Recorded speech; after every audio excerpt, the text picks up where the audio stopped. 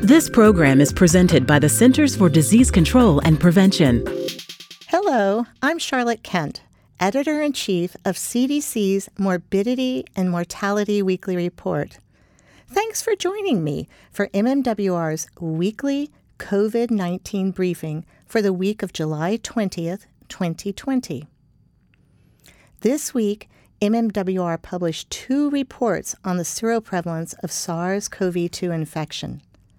Another report in this week's issue looked at underlying conditions associated with severe illness from COVID-19 at the county level. These reports provide important insight into how many people have had COVID-19 and the populations at greatest risk for complications from COVID-19. A report published on Tuesday, July 21st, provided results from statewide random sample testing of SARS-CoV-2 in late April in Indiana.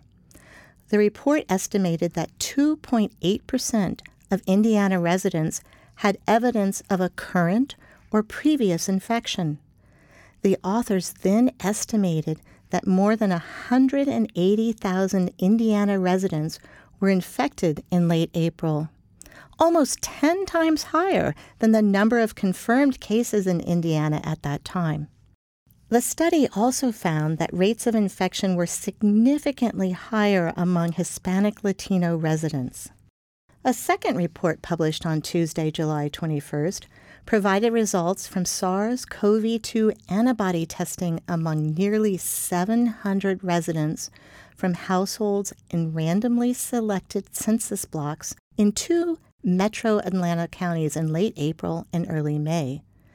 This study showed that an estimated 2.5% of residents had likely had infection. Black participants were more likely to have a positive antibody test compared to all other racial and ethnic groups combined. Together, these reports show that many more people have been infected with SARS-CoV-2 than are documented by reported cases based on positive test results. This is because people might not have had any symptoms, might not have sought care if they did have symptoms, or they weren't tested. These reports also highlight why it is so important to implement interventions to reduce the spread of COVID-19 in racial and ethnic minority communities. Because most people remain vulnerable to infection, it's important for everyone to continue to take steps to prevent COVID-19 by social distancing, washing your hands, and wearing a cloth face covering.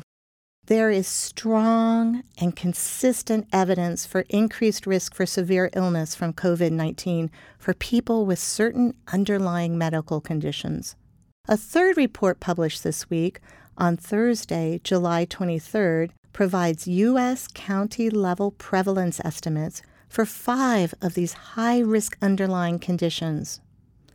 Researchers examined the prevalence of chronic obstructive pulmonary disease, or COPD, heart disease, chronic kidney disease, diabetes, and obesity among adults. They looked at these 5 conditions amongst residents in all counties in all 50 states in the District of Columbia. The median county prevalence of adults having at least one of these 5 underlying conditions was 47% and ranged from 22% to 66%. Counties with the highest prevalence of one or more of these conditions were concentrated in the Southeast and Appalachian region.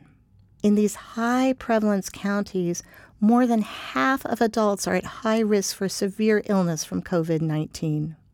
This report provides critical information to help state and local decision makers guide mitigation efforts, resource allocation, and implementation of public health response strategies.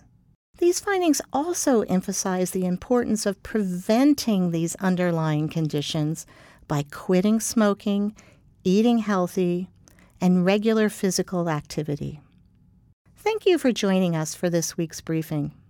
To stay up to date on the latest MMWR reports on COVID-19, go to cdc.gov/MMWR and subscribe for free.